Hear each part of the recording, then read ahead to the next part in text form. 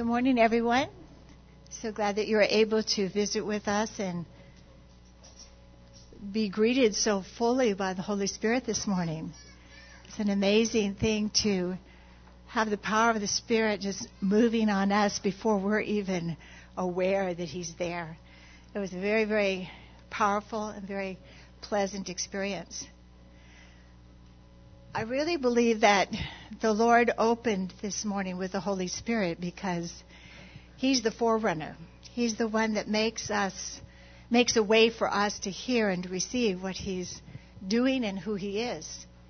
So we began on a journey to understand and to apply in such a way as to create in our midst a good and beautiful community. And over the weeks, it's been an exciting journey. We've discovered that we're a peculiar people who are hopeful, serving, and a Christ-centered people. We were also reminded last week that we are reconciled people who have been forgiven much, who are learning and have much to learn about forgiving in the same measure in which we have received. So every Sunday since we began, God has moved in powerful ways, such as this morning. He's been our teacher, He's been our counselor, He's been the giver of hope, and He's been a servant for all of us. And last weekend we saw Him as the minister of reconciliation. Was that a challenge? All we have to do is forgive in the same way that He has forgiven us. Today He is drawing us into becoming His encouraging community as He calls us to be church, not to do church. A new church in South Africa desired to express community in a new way. Their goal was not to simply build a big church, but rather they wanted to be church for one another. They chose a verse from 2 Corinthians as their guiding biblical metaphor. In the passage, Paul speaks about the body as jars of clay with Christ its treasure. We read in 2 Corinthians 4:7, "But we have this treasure in jars of clay to show that this all-surpassing power is from God and not from us." They also chose to create a visual reminder of the theme of their church. I asked Martha and the intercessory prayer team to reenact the journey, which they have done over the past few weeks. They selected a clay pot, and as a group they broke it, giving each member one or two shards to write upon. After praying, each wrote passages or messages on their pieces. The following week they brought them back, and they reassembled the broken jar of clay. Martha, would you come forward and complete your preparations for us this morning?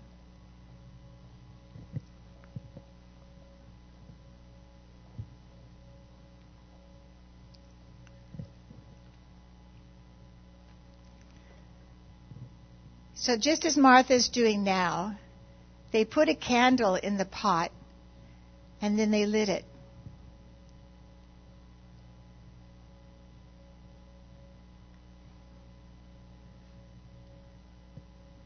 Thank you, Martha.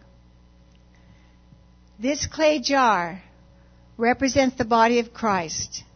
It's broken but holy, holy but broken. The light inside a reconstructed clay jar escapes between the cracks. Through the brokenness and the imperfections of the pot, the light shines for everyone to see. This pot is symbolic of Jesus' light emanating through the cracks of our broken lives. Without brokenness, the light of the world would not shine through the clay jar.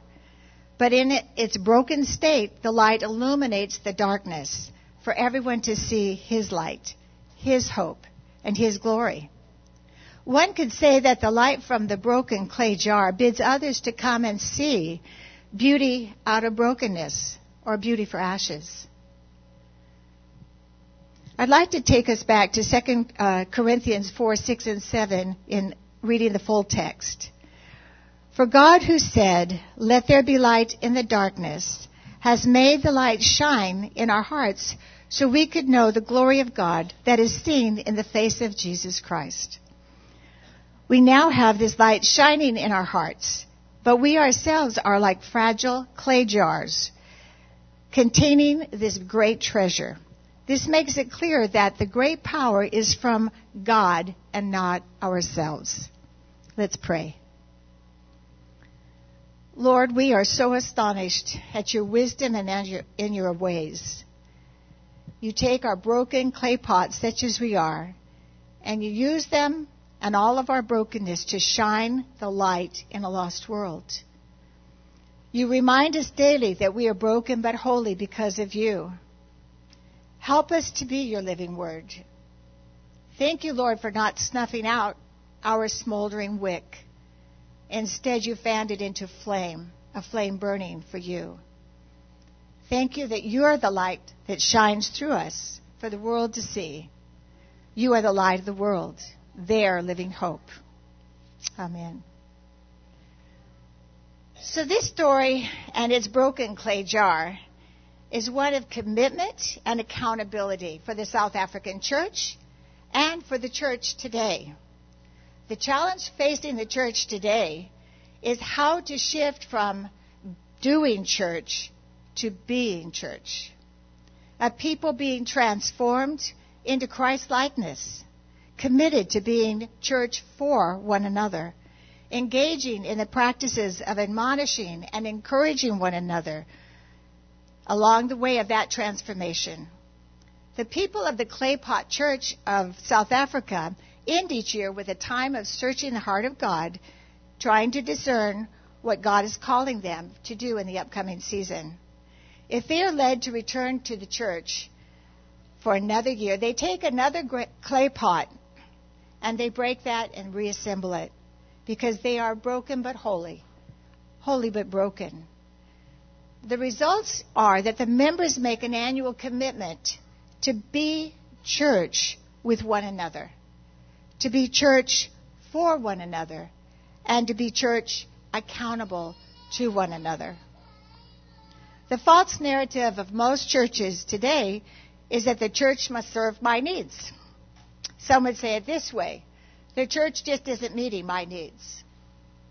The true narrative is the community shapes our lives, and it results in a good and beautiful community. Not one made up of merely comfortable Christians, but one made up and built on a committed relationship with Christ, like men and women growing in God and in one another. The crackpot on the table represents us, a bunch of crackpots. God's people, broken but holy. But it also represents Christ, the one whose body was broken, whose blood was shed, the one whose light emanates this room, that shines the light of his presence. It's the same light which pierces the darkness. How does he do that? Through his own broken, crucified body, and through his body, the church, his beloved church. And herein lies the hope for the lost. If Christ's light can shine through brokenness, then surely his light can shine into my lost and my brokenness to set me free. It's utterly humbling to realize this truth, that God can use us despite of our brokenness. For our brokenness in his hand is transformed into a beacon of light and hope, an invitation for others to see and to know the Savior for themselves. It is not us shining. It's not a light of our own making. Rather, it is he, the light of the world, who draws the lost to his light that's available because he healed our brokenness and his light shines through us. For this we are humbled, and for this we rejoice, that our lives could be used for his glory. Through this truth we are clothed in humility, and another stake has been driven into the heart of our pride and our self-centered thinking. Yes, we are the people of God who are broken but holy, holy but broken. So what would it take for our community to become a good and beautiful community? Two elements are important for this discussion. If we desire to be church for one another, that is, a church being the living and growing organism, the living Christ, for the benefit of his body and for one another, we must engage in a commitment narrative of admonishment and encouragement. The result being that the community reminds me constantly of who I am in Christ and watches over me with love and with comfort and encouragement and warning, that I might live worthy of my calling, that I might stay the course. The principles of admonishment and encouragement go hand in hand with unconditional love and acceptance. As to love, Paul says in 1 Corinthians 13:1, if I speak with tongues of men and angels but have not love, I am a noisy gong or a clanging cymbal. That results in chaos, disruption, disorder. Surely that is not a good foundation for building a Christ-like community of believers. Romans 12:9, Paul says it this way, love must be sincere, hate what is evil, cling to what is good. So love practiced together with unconditional acceptance is the essential building blocks for building a good and beautiful community. The church has come to realize that without love and unconditional acceptance, a wounded or a lost person will never have ears to hear or a heart to receive what we have to offer, even if it's the love of Christ. The truth is, but for Christ, there go I. I'm lost, broken, dysfunctional, angry, rejected, filled with hatred and pain. Yet in the fullness of time, Jesus came and he loved, accepted, he forgave. He gives us a new life and a new beginning by loving us as we are. But isn't that your story? Isn't that the core of what the gospel is? To go and tell the good news that Christ loves and he's made a way for a new beginning in us? So a Christ-like community, the church, would reflect his love and his acceptance and his commitment to encourage and admonish us into his likeness. How do we live out that encouraging community? An encouraging community is one that's motivated and tempered by his love, his mercy, and his compassion, and his commitment. Further, it's clothed in humility as we speak God's word to one another, reminding one another that we are the one in whom Christ dwells and delights. We applaud and we rejoice in the successes of one another, as we also challenge one another to excellence, being careful not to snuff out the smoldering reed in our sister or our brother, for in it is the hope of the restoration of the flame for God in their soul. Rather, we encourage and we fan into flame the gifts that are within them as we walk with them along the way of Christ. Matthew 12:20 says it this way, a bruised reed he will not break, a smoldering wick he will not snuff out till he has brought forth justice to victory. And Hebrews 10:24-25 in the Amplified reflects these two concepts at work in the body. And let us consider and give attentive, continuous care to watching over one another, studying how we can stir up, stimulate, and incite to love and helpful deeds and noble activities, not forsaking nor neglecting to assemble together as believers, as is the habit of some people, but admonishing, warning, urging, and encouraging one another, and all the more faithfully as we see the day approaching.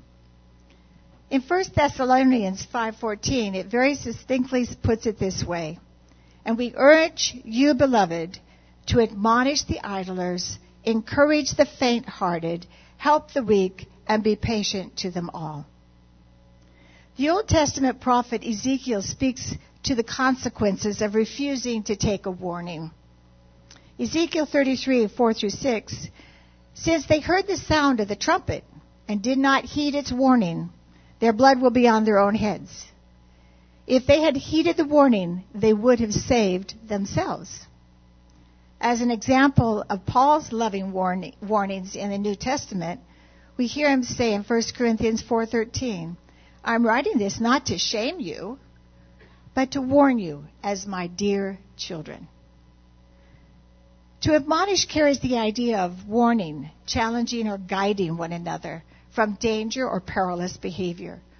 Those ways or the ideas that carry us to turning around and getting back on track with God so that we are capable of being, as we are capable of being a child of God. Admonishment and encouragement involves accountability in the context of an engaged community where we hold one another to a higher version as we become known and know one another. God places us in caring communities, as we saw this morning, so that we would not be alone, and He would encourage, as He did this morning, and we would warn one another as we are being transformed into His likeness. Jesus encouraged and admonished and challenged His believers throughout their 3 years of ministry together. For example, in Mark 8:28, He, Jesus, continued by questioning them, But who would you say that I am? Peter answered and he said, Thou art the Christ. And He warned them to tell no one about Him. Jesus admonished His fellow followers to protect them and also to protect His mission. His disciples knew that He loved them, and He warned them for their good and that they might rise up to a greater strength and a greater commitment. Jesus demonstrated healthy and powerful encouragement in and among His followers. After all, Jesus and His disciples really were the first church. Christ is the head, His disciples the body. At His death and resurrection, the disciples continued to build the church, and as the body of Christ, using the same tools of encouragement and admonishment and commitment that Jesus demonstrated in His preparation of them. So commitment is a key in community, and the disciples knew Jesus was committed to them, and they to Him. Oh, that is, all except for one, were honest, they were true, and they were committed. An example of His commitment to His disciples, Jesus warned and admonished that one on the night that He was betrayed. Yet Judas had gone too far away from Jesus and too far away from the body of the brethren, of which he had been a part. So even with Jesus warning Judas, Judas would not turn back. We return to Ezekiel for further guidelines as to warning. In Ezekiel 3:18, Son of man, I made you a watchman for the family of Israel. Whenever you say to me something, whenever you hear me say something, warn them for me. And if I say to the wicked, you're going to die, and you don't sound the alarm of warning to that, it's a matter of life or death. And they will die, and it will be your fault. I'm holding you responsible. But if you warn the wicked and they go right on sinning anyway, they'll most certainly die for their sin, but you won't die, for you have saved your life. This practice was exemplified by Jesus as He spoke to Judas, who was just not committed to Jesus in the end. It also applies to Peter. On the same night that Jesus was betrayed, he was betrayed by Him. Judas would not turn back, but Peter did. Because Peter's identity was vested in Christ and in that relationship. Peter was committed to Jesus, although sorely tested, and he failed. He came back as Jesus called him, and he became a model for all of us for repentance and forgiveness. Ezekiel's 3:20-21 is the guiding principle. And if the righteous men turn back from living righteously and take up with evil when I step in and put them in a hard place, they'll die. If you haven't warned them, they'll die because of their sins. And none of the right things that they have done will count anything, and I'll hold you responsible. But if you warn these righteous people not to sin, and they listen to you, they'll live because they took the warning. And again, you'll have saved your life. Jesus' warning was enough to save Peter's life. Under the New Testament in the church, it is the church who has received that commission of watchmen. We're called to go and tell the world the good news, the gospel. And by so doing, we are warning the lost and the backslidden of the impending danger. Those who repent are saved. Those who refused, their blood is in their hands. As we, the church, be church together, we admonish the lost, the compromised, those who have fallen asleep, to help them to awaken and to rise up and to follow Christ. As watchmen, we're like the shepherds of the flock. Out of love and compassion and commitment, we watch over and admonish and encourage one another along the way. Sometimes that admonishment or warning is a wake-up call. Warning us not to fall asleep while waiting in these last days. Like the virgins who ran out of oil for their lamps, so that when the bridegroom came, those with the oil in their lamps went in to be with the bridegroom, and the others had to go out to buy it. But when they returned, they were too late, for the doors of the wedding chamber were closed. So what would encouragement and admonishment look like as we be church together? Imagine all of us lining up with one another in order to run the race of life together. We stand together as those committed to the fullness of being those in Christ and in whom He delights. A light to the world, salt to the earth, aroma of Christ to a dying world. Imagine now how in this environment together we raise families. Together we bridge teens to adulthood. Together we can face sickness, setbacks, and calamities. Together we can mourn and weep and support one another through losses. We can walk through a journey of dryness. We can dance, sing, rejoice, and praise and celebrate as we experience breakthroughs. We can be like iron sharpening iron as one man sharpens another. Together we can pray and be fully engaged in the life of Christ, in the life and the lives of the community. Together we can pull down walls and build bridges. We can be church together. And as we be church, we can do together what we cannot do alone. To become the good and beautiful community, we begin by saying, yes, we want to be church with one another. We don't want to just do church. We want to invest ourselves into Christ, His body, and to this body of believers. So in closing, I have a vision. Imagine this. We are all together. We are for one another. We are for everyone in the body. We are for those who are coming. We are for the lost. We are for the saved. Imagine everyone challenged into excellence in Christ, where everyone feels loved, accepted, and encouraged to be all that we can be in Christ, as we watch over each other, constantly engaging, encouraging, and admonishing each other to run the race, to stay the course, to finish well. If that vision rings true for your heart, will you stand where you are? We want to stand together to be church as we be an encouraging and an inspiring community. Let's pray. Holy Spirit, we again invite you to come today with your empowering presence. We are your church, and we want to be church together. Holy Spirit, you are a lover of brotherly love. Pour your unifying love over all of us. Break dividing walls. Break every chain. Break lies and deception. Set us free to be church together. Holy Spirit, release your encouragement, anointing, and your empowering presence, and let it flow into each person here this morning as you already began. So continue, Holy Spirit.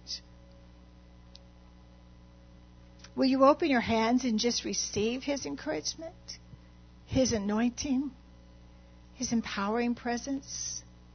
He's here. Just open your hearts and receive a double portion of His encouraging love, the Spirit's life in fullness.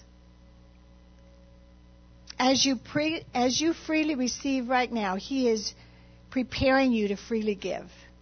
I feel the Lord is saying, as you invest yourselves into others, I will invest myself into you in greater measure, in greater power, in greater authority. As you love one another, my love will flow into you, meeting and expanding your capacity to both give and receive my love. Now be released. Don't hold back. Receive, release, release, receive.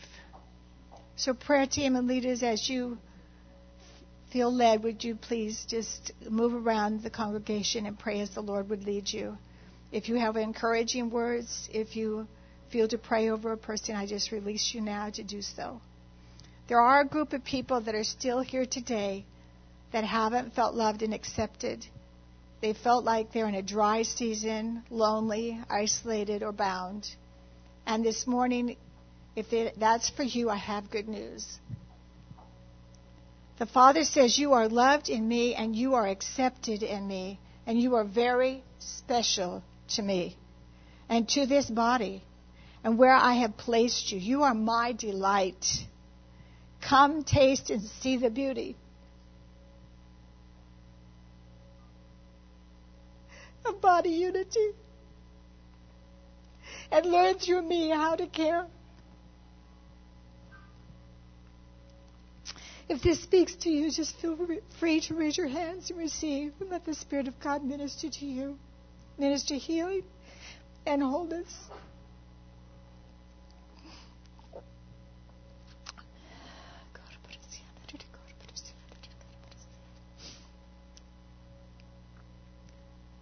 So if the music team is ready, they can make their way and begin playing the last song. Lord, we declare this morning, we are your church, and we need your power in us. And I'll close with this benediction. Now may you walk in the power of His love as the Lord shines in and through your brokenness, knowing this, that you are broken but holy, holy but broken. And it's through you the Lord shines the light, His light, and brings hope to the nations. So this service will end as the musicians finish their last song. And I thank you for being here with us today. The children will be ready to be picked up from the children's ministry. We hope that this has been a blessed day for you. It certainly has been for us. And I hope that you will return again next week, perhaps, and bring a friend with you. Thank you.